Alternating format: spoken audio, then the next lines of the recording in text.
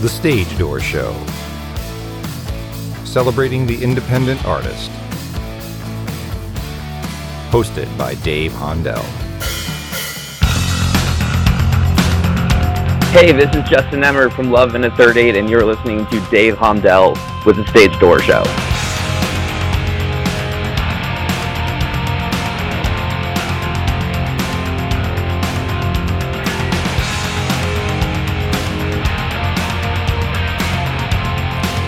Hi everybody, welcome to the Stage Door Show tonight. This is Dave Hondell. I am super excited tonight because we have Justin Emord from the band Love in a 38, an LA-based hard rock band that is taking the world by storm right now with their music. Let's bring him in right now. Justin, how you doing? Doing good. Thanks for having me. Man, I'm so excited to have you on. You know, not only are you the bassist for that rock band Love in a 38, but you're also a music advocate for education, which it really hits home with me. You know, I have a son that's under the autism spectrum, and music and theater and the arts really helped him get through a lot of tough times in his life. And so I have a great respect for the kind of work that you guys do. So I just want to kind of start with that, if you don't mind. You know, I know you have a lot of organizations that you work with. So let's talk about some of those organizations right now. Yeah, sure. So I've been working with the NAMM Foundation. For those that don't know, NAMM is a music trade organization. They have a big trade show every year out here in Anaheim, and then they have a summer show out in Nashville. And they've been doing the music education game for a very long time. And it's great. They have a board of directors that's, you know, a bunch of different people from Taylor Guitars, Yamaha Music, a bunch of people like that. And they're all just really passionate people about music education and funding and making sure that the schools across the country have the resources and everything they need to be able to have programs in their schools. Because obviously it's really important for the whole music industry for kids to be educated, and, you know, whether it's just a hobby or something that, you know, someone like me had a music program in school and then that led to a career. So music education overall is just really, really important for the different avenues it could open up for people. Do you see, you know, I know it probably varies from, you know, cities and states to states, but, you know, do you see, you know, where budgets have to get cut? I mean, a lot of times, and I've talked about this on several of my podcasts, but unfortunately, you know, arts education, music education is one of the first to get cut out of the schools, and, you know, they're typically, sports would be the last thing to get cut, but music education, you know, unfortunately gets cut a lot. And have you seen a shift in that? Has it gotten to the point where it needs more advocacy groups like you or people like you to kind of push that, or do you find it's getting better out there in our schools and you know, our clubs out there that are into music? So the thing that's really a blessing for me with groups like NAMM, NAMM is an international organization, and their grassroots music education program they have, their initiative, is obviously solely based here in the United States. And with so many different companies based in different cities and different states, we have representation for a lot of different states. And so we have different trips that we take each year. I've been to Sacramento every spring for the past 4 years, except for this year because of the whole pandemic. But I've also been to Washington, D.C. to do the same type of advocacy work at the federal level. And it definitely varies depending on what state you're in. Obviously, a state like California that has so much of its economy based in entertainment, all the politicians, they get it, they know. So conversations, even at the federal level, are usually fairly simple and easy and straightforward because they understand just the economic impact that kids learning music and venturing into those career paths when they're older does for the state. Some states, maybe in the Midwest, I've heard from other people that, you know, maybe like Wisconsin or Indiana, people over there aren't as keen on that. So there's definitely certain states that require more work and more effort for educating our elected officials to let them know what the problem is and just how important music education is for a well-rounded education to help a kid learn discipline, learn overcoming challenges, obstacles, social interactions, all those things that take place in a music room really do have larger ripple effects in someone's life, in their quality of life in the future. So, there's certain states that have more of an uphill battle than others. Obviously, being in Los Angeles, my representatives know it. So conversations with them are usually very low-key, very mellow. Like I said, I've been doing this for a couple of years, so the politicians know me when I come into the room, because I'm sure you can imagine there's not a lot of long-haired dudes with nose rings going into the state capitol. So when they see me, they're like, oh, it's the music education guy. Yeah, I mean, David Byrne from Talking Heads, recently did an interview where not only everything that you mentioned so eloquently is true, but also besides all that, test scores are usually higher with kids that are in the arts or music because of the type of I guess parts of their brain that they use to learn music and notes and that, all that type of thing. So, test scores, I believe, correct me if I'm wrong, actually are higher with kids that are in the arts. Oh, absolutely. They're absolutely higher. You figure, there's quarter notes, eighth notes, 16th notes. There's a lot of math, time signatures. There's a lot of math going on in music. So when you have to take SATs or things like that, your brain's already like in that realm. So yeah, there's totally like so many different studies that have been done on exactly that. And that's usually the type of material that we bring to Washington or to Sacramento to let people know just how important it is for kids to have that experience and exposure. Yeah, no, that's great. And, kudos to you and all of your colleagues that do that. We need more people like you out there fighting for, rights or for the arts in the schools. And, and even now with the pandemic, a lot of schooling is done online, and that's one thing that can be done online, music lessons and art, that type of thing. So that's great. So, keep up the good work on that. Sports are usually the forefront of extracurricular activities with schools. But, got to keep 6 feet away from each other. So, football, baseball, volleyball, any of those sports that you have in school, those are kind of obsolete right now. So what we're really hoping is that while sports can't be a thing, I mean, even at the professional level, NBA, MLB, like everything's shut down right now. But it's not as hard to put kids 6 feet away in an auditorium with their instruments and play.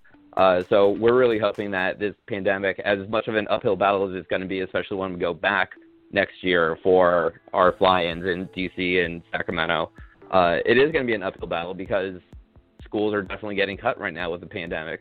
But we're hoping that in like this whole world that we're in right now currently with all the shutdowns and stuff, that when school resumes next year, that there might be an increase in funding because sports can't really exist in the world we're in right now, but music and art can thrive. Absolutely. No, well said. Well said. How did your interest start in music? How old were you, I guess, when you started, getting interested in playing an instrument? And then also, when did you start becoming interested in playing the bass? Sure. So I had a couple of swing and misses when I was a kid. I did like the Yamaha School of Music thing when I was maybe 4 or 5, the big purple book. And I can still remember having a very competent understanding of music. Like I could read music and play, but the passion wasn't there because I was just too young. I wanted to play Super Mario and, go outside and play sports and, do other things. So my interest wasn't really with music. But I tried piano, and then I lived in a condo when I was a kid. So there was a guy in the building that was a guitar player and a guitar teacher. So my parents got me this 3/4 size nylon string acoustic, and he taught me that. And again, I understood how to play. But it wasn't until my school got a music teacher in 4th grade, Judy Talby. My parents pulled me out of recess, put me into music. It's like, you're doing this. So I had a very different way and introduction into music. Like I was the one fighting my parents not to play because I didn't want to. I wanted to play kickball and be out in recess. But my parents were like, no, like sports, music, like it's all part of being a kid. Like you got to do this. So they put me in music lessons, and the 3rd time around, it stuck, and it stuck hard. So I immediately joined the band. So I was doing concert music, and I basically did that from 4th grade until 12th grade. And throughout that, I learned guitar in 7th grade. I picked up guitar, and then a couple years later is when I picked up bass. So I think I was probably around 11th grade that I actually picked up a bass, and that was kind of out of necessity. There was a bass player at school, and she didn't really know how to read music, but there was a lot of chord charts, so she was just going from like a G to a D to a B. And because I had already started on piano, my left hand was already doing some stuff while I was like comping with chords on my right. So I started kind of writing her bass lines to make things more interesting. And finally I was like, you know what? No, like I'm taking this. So I kind of just like committed a mutiny in high school and took over the bass position. And at that point I was already kind of starting to write my own music. And that was actually because I saw the Trans-Siberian Orchestra at Madison Square Garden. And I just, you know, I grew up in the 90s. So it was, you know, especially, I was born in 87. So by the time I was like aware of what music was, like it was a lot of, you know, the boy bands of the 90s. I was like, this is garbage. My dad was really into classic rock. So he always had the classic rock station on when we were driving around taking me to school. And I heard the Beatles one day. It was Twist and Shout. And I was just like, whoa, like, what's this? He's like, do you like the Beatles? I was like, is this the Beatles? He's like, yeah. I was like, I like the Beatles. Show me more of this. And, you know, he had the vinyls, so we pulled them out and showed me more. And that kind of, like, edged me towards classic rock, the 60s and 70s stuff. But growing up in the 90s, there wasn't, like, much theatrics or real musicianship going on. So when I found Trans-Siberian Orchestra, I was just like, what is this? Like, the violin player has, like, a flamethrower. Fire is turning green. Like, I was just like, I don't know what's going on. It was such a sensory overload for a high schooler. Just to see all that pyro and the scissor lifts and all this stuff going on. And then, obviously, the musicians were just incredible guys, too. Alex Skolnick from Testament was playing guitar with them on that tour. So it was just like, wait, the guy from Testament is in this band? Like, this is so much cooler than it even was. And so I just doubled down on music when I got home from New York that year and basically just started writing my own music. And then shortly after that is when I actually picked up the bass. So it was kind of already a necessity because I just couldn't find the right players to actually put something together in high school, like, you know, the high school garage band that everyone has. I didn't have that luxury because I couldn't find people that were into the oldies. So I kind of just had to forge my own path on my own. And so when I picked up a bass, I was like, oh, this is perfect. I need a bass player, and now I'm my own. And shortly after I got out of high school, I started trying to, like, get bands together and, like, gig and, you know, play the Viper Room, the Key Club when that was around. And I still couldn't find guys because I was still, like, in the mindset that I was a guitar player. And then I started putting out a couple of ads that I was a bass player, and it was like, you know, your relationship status on Facebook changing from in a relationship to single. It was just like the floodgates open. It was like, okay, too many dudes, too many guys, one at a time. Let me see what you're all about. So it was kind of like a move that I made for survival, and I just really haven't looked back since. Yeah, I mean, you know, and just talk about, you know, talking about forming bands. I mean, Love in a 38, you know, from what I understand, you guys all came from other parts of the country and kind of converged on LA and formed this band. And, you know, talk about that. And now, I mean, just the relationship you guys all have. I mean, you guys are really blowing up. So talk about that formation of Love in a 38. Yeah, so I am actually second generation Love in a 38. There was an original bass player before me. His name was Daniel. And the band was actually put together by this guy, Krishna. He was the original guitar player, and Danny, who was our original drummer. The two of them got together, and they were both from Northern California. They came to LA, you know, following the path of countless bands. And they kind of just started putting out ads. MySpace was a thing back then.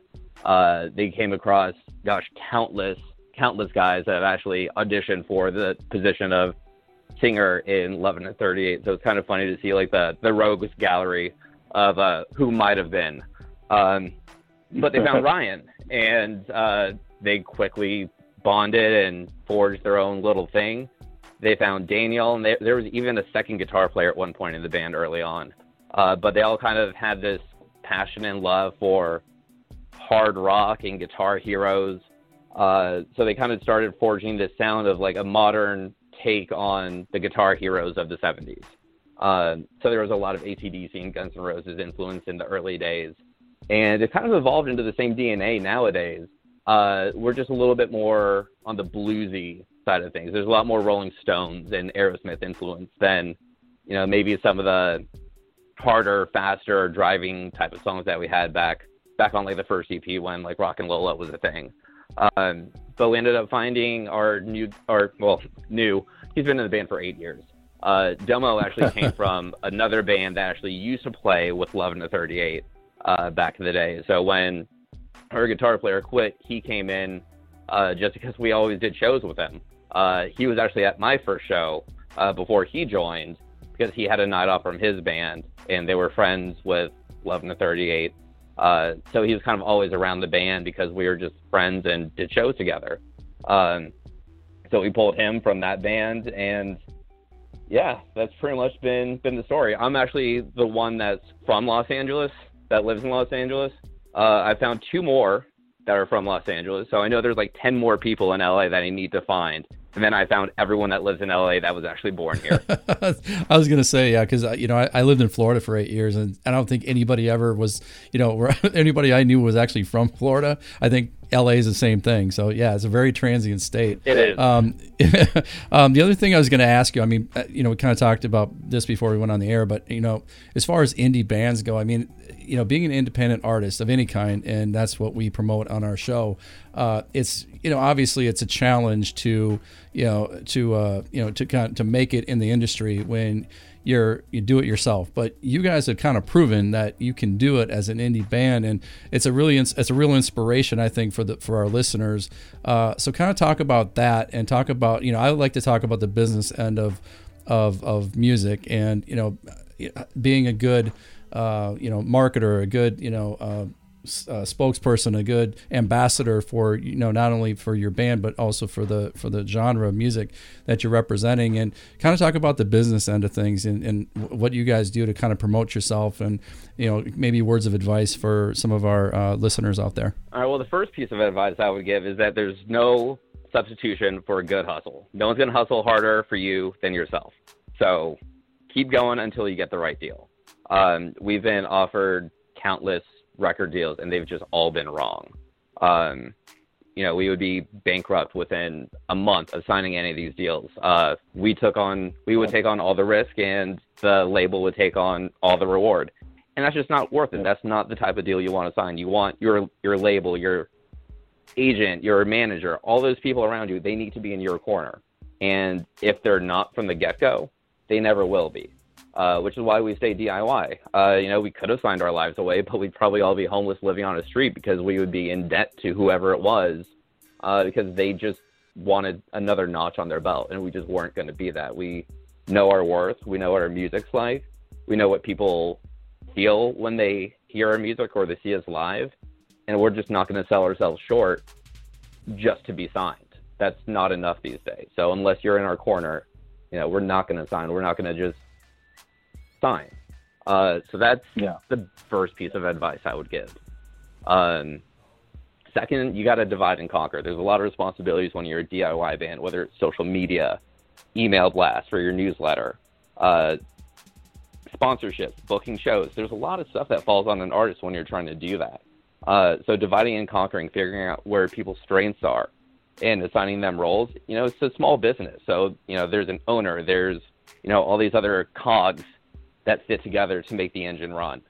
And so you just got to put all the right gears in place to get that engine running. Yeah, that's well said. And I think you can go back to even the Goo Goo Dolls in the 90s, where they were multi-platinum, and they were on tour, and they were basically living out of their cars because of the deal they signed. So I think it's a very I think that's great advice, and everybody that's listening should listen to that, because don't sign a bad deal. Don't sign a deal just because they can make you famous. Being famous doesn't pay your bills, and exactly. Be an independent artist, right? And so to be an independent artist, it's okay to be a dependent artist. Think about now where the streaming that even when you were coming up, and you said you were in the 90s, you were kind of raised in the 90s. And back then you had maybe MySpace, which we talked about, but it's nothing like today where you have Spotify and Apple Music and everything else that you can put your music on and it streams to the world, and it's just a matter of how you market yourself. And I think that, people can be DIY, bands. It's just a matter of how you're going to market yourself, and you do it the right way. I think it's limitless, really, where you can go with it, right? Yeah, and for us, like, we've always just been a very rock and roll band. Like, we don't try and beat around the bush and be like, no, like, we're an alt band. Like, we're rock and roll. Like, through and through, we are rock and roll, and that's a flag we've always carried, and that goes a long way with people. Like, when you're just real and authentic with people, and, like, you don't hide who you are, people latch onto that because they see how real it is. We all love the music that we write and play, and the music we listen to that gets transferred into the stuff that we write. So I think that comes across, and that's helped give us the success that we've had. Rock and roll, I mean, even like metal fans, there's just something so raw about a high energy show where there's just like passion being sweat and bled on the stage.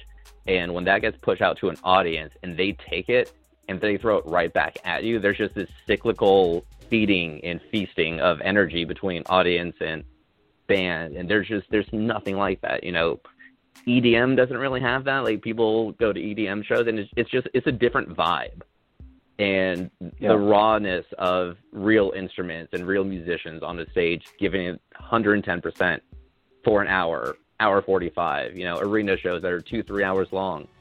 There's just something special about that, and no matter what genre is popular now, rock and roll can't die because the fans won't let it. Yeah, and with the pandemic, things are going to change, obviously, when things get back to quote unquote normal, which I don't think it ever will be. But if we get anything near that, when we go back to shows again, I mean, do you anticipate a change in how that's going to look,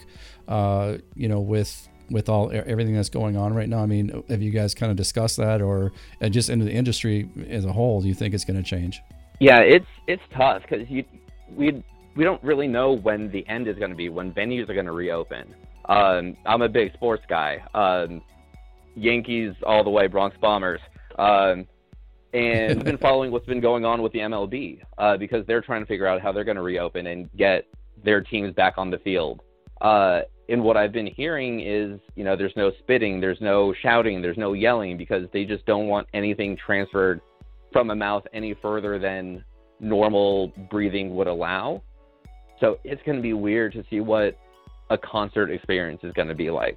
The one good thing that we have going on right now is because technology is what it is. There's tons of bands out there. I know the singer of Trivium, Matt, he Twitch streams from his studio like any day that he's not on tour. So there's some bands that just aren't really even changing what they're doing because they've already been set up to do, live streams and, hangouts with their fans, because that's just a way that they do things. They like to play video games. So, they got Twitch accounts and stuff. We've been doing tons of live streams, whether it's just a hangout to talk to people, let them know that we still exist. Ryan, our singer, he actually went to a studio and did this thing because there's a group called Locked In Live here in Los Angeles, and they've been broadcasting from the studio that they built with like this giant LED screen. So they've been trying to do like in-house concerts to give bands that are local. I mean, even artists, they've had DJs, they've had singer-songwriters go in. So we're also really fortunate that things have happened in a time like this, where there's still some survivability, where bands can still create, they can still broadcast to their fans, so that there's still some type of interaction. And I think it's also not only important for the artist, but I think it's also important for just the community as a whole. When you can't go to a movie theater and you can't really go out for a walk more than 20 minutes, beaches are closed and everything else is gone, it's good that bands can be there to be a source of entertainment and de-stressing and just give people an escape for, Instagram has an hour bracket before they kick you off the live stream. So like for an hour, someone can just sit and watch a band and just get immersed in the music and, forget about the virus for an hour. So I think that's really important that people be able to have that outlet for their creativity and also for the the therapeutic aspect of music for someone to listen in and watch a live stream. Yeah, no, I completely agree with you. And, it's like it's allowing people to be more creative. And, I think that this pandemic, as bad as it is, obviously there's really not much good at all. But what good can come of this is people being creative, or creative people being more creative about their art. And like you said, there's so many different ways that people can push their music out or their art out, and through all the different formats. So I think you're right. I think we all need that. Whether it's a comedian, doing a set on, Facebook Live, or whether it's, a musician playing the guitar, putting something out, or a singer. I think that it's a wonderful thing to be able to still perform in, the day and age when there's social media and there's, Facebook Live and anything else people want to put stuff out. So I think you're absolutely right. And we all do need that. Talking about some of your songs, I know that I'm a big fan, to be honest with you. I since I started looking at your stuff a few weeks ago, I've become a huge fan, and I'm pushing your stuff out to a lot of my friends that are hard rock fans like myself. But the video, Oh My God, was amazing. Rock and Lola, Hold On. Talk about some of your favorite songs that you like to play with the band and when you're performing. Oh man, that's a tough one. I feel like honestly it's such a lame answer. Like any set that we do, it doesn't matter. Like we were in Canada last summer. We played 3-hour sets, and wow. I didn't have like a 3-minute section of any set where it's like, whatever. Like I enjoy the music we play and the music we write. So like I'm honestly happy playing anything in our set. We got some really cool stuff coming out soon that we were actually recording right before the pandemic happened. So we've been going over mixes and stuff during this time. I really like some of the new stuff we've got. It's really just bluesy, stomping, George Thorogood on steroids type of stuff, where it's just like, it's music that you want to drink or fight to, that's kind of like where it is. Like these songs belong in bars everywhere. But honestly, just any of the stuff we write just got a really fun energy that just, it makes you want to move.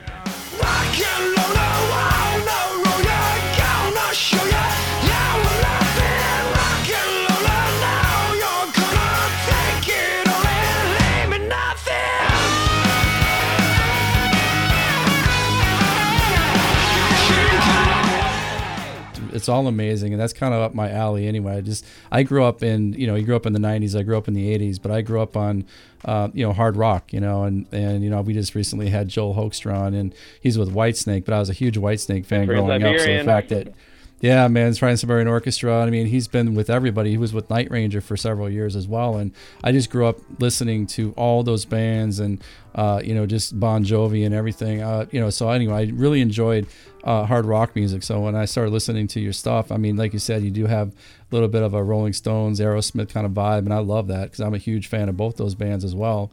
And matter of fact, I was at Avatar Studios in New York City. I don't know if you're familiar with that, but it's right in Midtown. And right before I was there doing a session, I was doing a music video for an artist. And right before we were there, Mick Jagger had just left the soundboard. They just left their session before we got in, and I was just like, I can't believe I'm sitting at this soundboard right now. Awesome. Mick Jagger was just mixing something. It was just amazing. So yeah, no, I'm a huge fan, like I said, of your music, and I implore everybody to check out Love in a 38 because the music is amazing. Justin, you're an amazing bass player. And let's talk about your social media. How can people find you on social media? Yeah, so I can actually make it even easier than that. If you go to our official website, which is loveanda38music.com, it has hyperlinks to everything. So if you're more of a Facebook person, it's got a hyperlink to our Facebook page. If you like Twitter or Instagram, our links are right there as well. And you can stream and purchase our music off of the homepage as well. So it's the one-stop shop for everything. Does it have update? You said you have some new music coming out. Are there updates on your website as well when people can find that? Yeah, when we get everything set and figure out our release dates and everything, we will be updating. We'll update on all of our social media pages, but we'll also put a little splash image on the homepage to let people know when to expect our new music. That's awesome. And, Justin, I can't thank you enough for joining my show tonight. And, again, what you do for music education is amazing. Just kudos to you and all of your colleagues that fight for music education out there. Like I said, it's very close to home with me. And, anything I can do on my show to push anything that you're doing, please let me know. Because like I said, that's what we're all about is pushing the indie artists and also music education. So anything I can do on my end, I'm happy to do that. I appreciate that very much. All right, Justin. Well, I hope you have, stay safe out there in LA, and I can't wait to hear your new music. And again, thank you for joining my show tonight. Thank you. We'll talk soon.